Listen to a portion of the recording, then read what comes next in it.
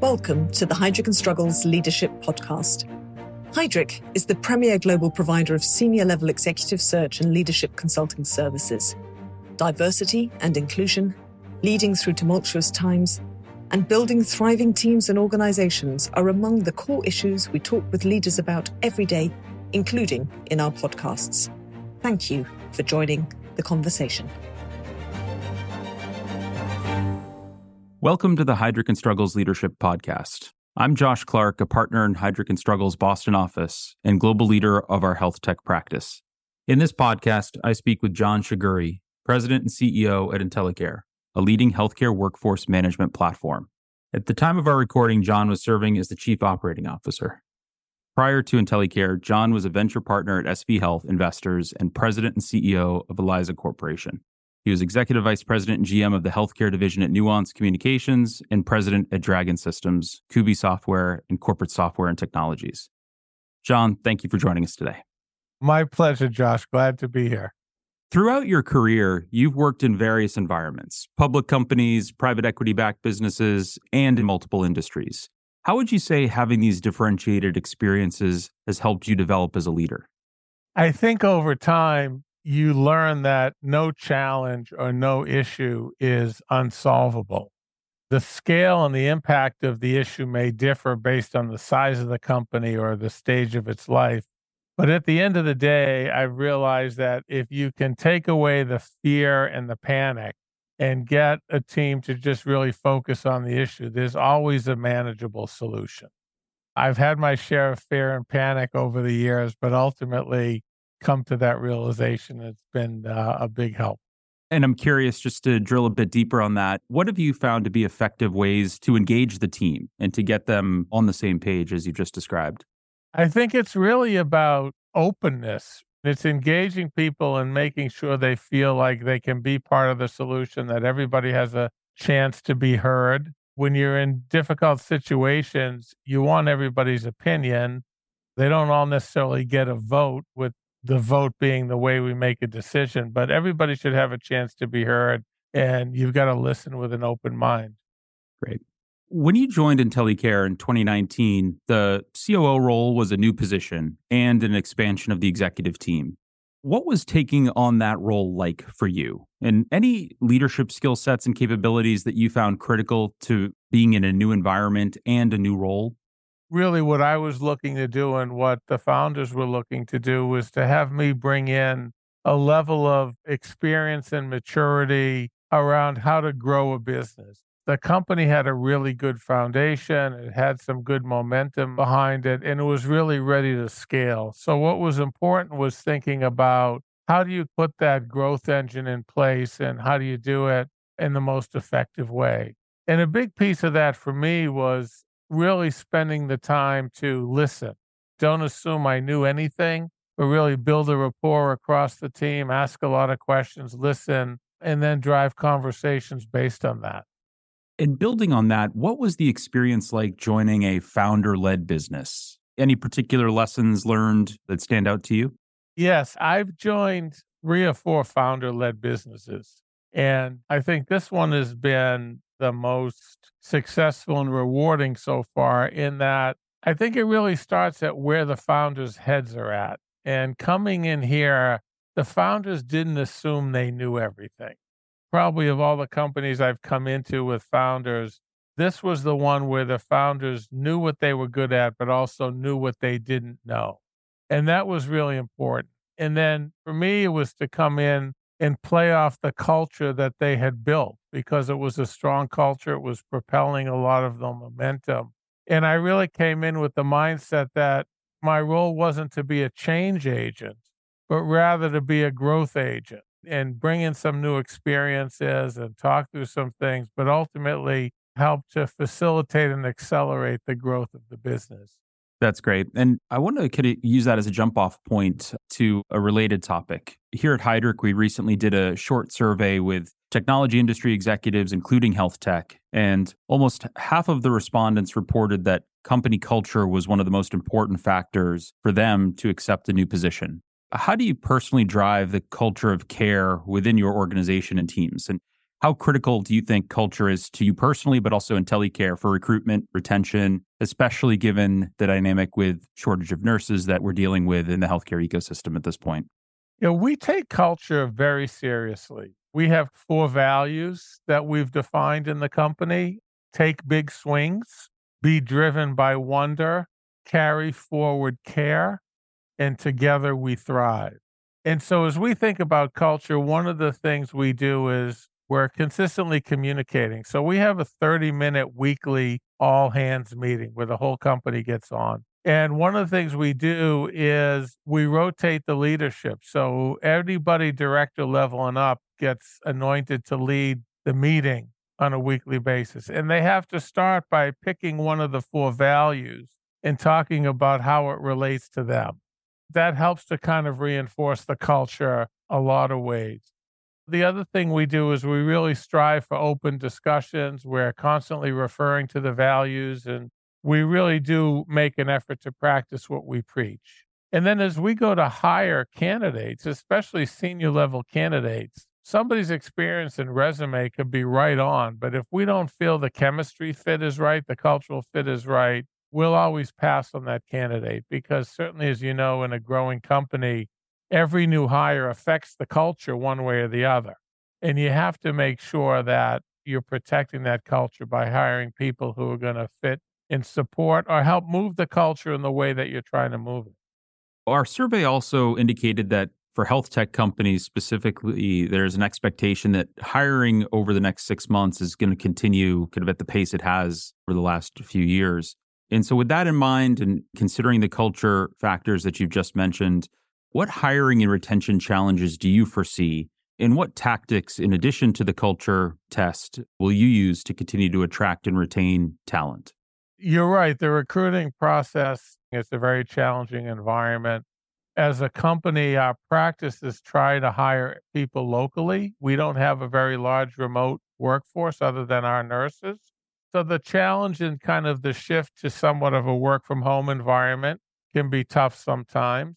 We do respect people's ability to do that, but we do have certain roles that require a certain level of in-office attendance. And I think the other thing is really getting candidates to truly understand our business.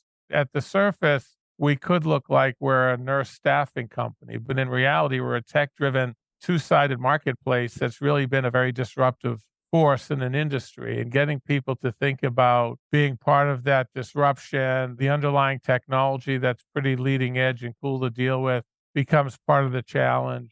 And then certainly talking a bit, not only about our growth rate, but the mission or the purpose of the company, the ability for an employee to impact the lives of other people. To us is a very compelling reason to join the company. And at the same time, if that doesn't resonate with people, they're probably not going to fit into our culture. And I'm curious, as you work through those processes, how important is it for you to find the right balance between the people first side of the organization and encouraging and enabling innovation and disruption mindsets to thrive? I think it goes back to a couple of the pieces of the culture would have to do with you have to create an environment that people feel they can thrive in. One of the things we talk about in our culture is we have a fast fail culture. So when you're kind of on the leading edge of an industry and trying to be disruptive, you want to be able to try a lot of new things. And people anywhere across the organization can have great ideas. So we really encourage a lot of ideas. We'll figure out how they may address a situation or an opportunity. And then we'll spend a little bit of time and create some tests and launch some programs or launch some A/B testing, understanding that a lot of them will fail. But as long as we learn from those failures to move forward, not only are we creating a great environment around creativity, but we're also ensuring people understand there should be no fear of failing, that failing is part of the learning process. And I think that's one of the things that a lot of our employees gravitate to the most is the feeling that they can be themselves, they can speak openly, and that any idea is worth talking about. Shifting gears a little bit here, I want to touch upon some of your experience on the investor side as well. How do you think that having that experience as an investor has impacted your day-to-day as an executive and operator within a company? It's really interesting question, Josh. Sometimes as an operating executive, you can really get focused on what's literally right in front of your nose. And at the end of the day, I think what's really important is you've got to stay focused on creating long-term value for the company. Really focus on what the big picture is all about and what a company has to do to maximize its long-term opportunity. Virtually every company has got investors, whether it's a public company or private company, and those investors are there investing in the long-term value creation. They have a belief that you can be successful in the big picture, and you really need to stay focused on that.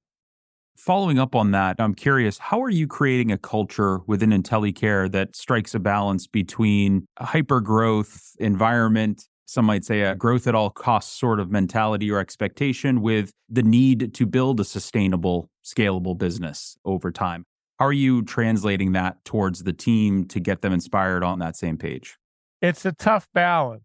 At the end of the day, it is about growth. It's not about growth at any cost, though. It's really about the metrics and the KPIs that you put in place to really make sure you're building a foundation that's sustainable for long-term growth, because there are a number of things you can do to kind of maximize short-term growth, but sooner or later the foundation crumbles if you haven't really built it. So it really comes down to thinking about there's plenty of opportunities for growth, but how do you do it the right way?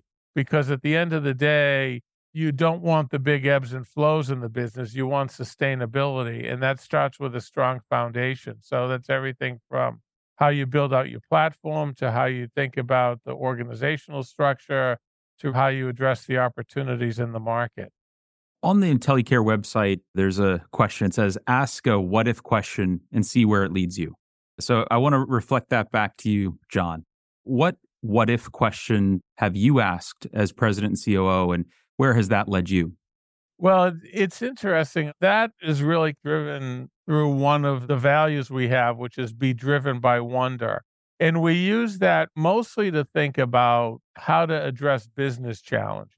So we've had situations, I'll give you a couple of examples, not necessarily questions I've asked, but that others have asked that have led to real positive things in the business. So in this business, there's always a challenge of a nurse picking up a shift and then the day before or the morning of having to call off because something came up or whatever reason. And it's one of the challenges we always face. And getting a lot of feedback from nurses who have done that, a lot of it has to do with economic reasons. And so somebody asked the question, what if we could find a way to pay these nurses pretty much instantly after they worked as opposed to a weekly paycheck? And that led to some investigation and an opportunity for us to roll out a function called daily pay, where a nurse could work a shift and get paid literally hours after completing the shift. And that actually did a lot to support the growth in our business. We had another situation where, especially during COVID, there was such a shortage of nurses and different clients competing for nurses. Us wondering, what if we could give clients a tool to allow them to kind of raise their hand in a different way on the importance of certain shifts?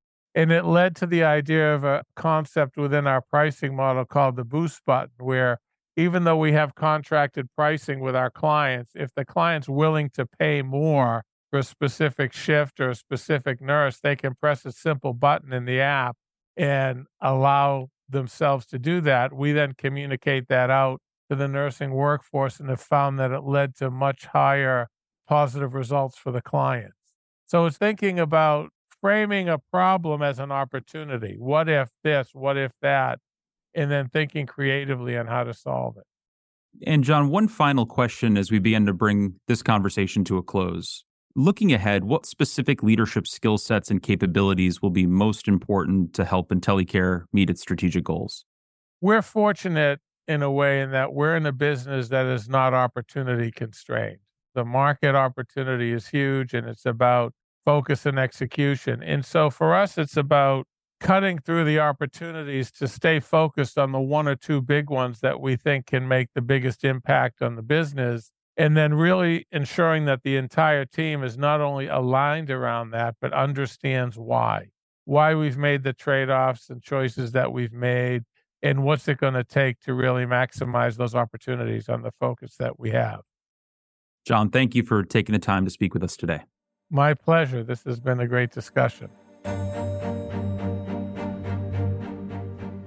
Thanks for listening to the Heidrick & Struggles Leadership Podcast. To make sure you don't miss more future-shaping ideas and conversations, please subscribe to our channel on the podcast app. And if you're listening via LinkedIn, Twitter, or YouTube, why not share this with your connections? Until next time.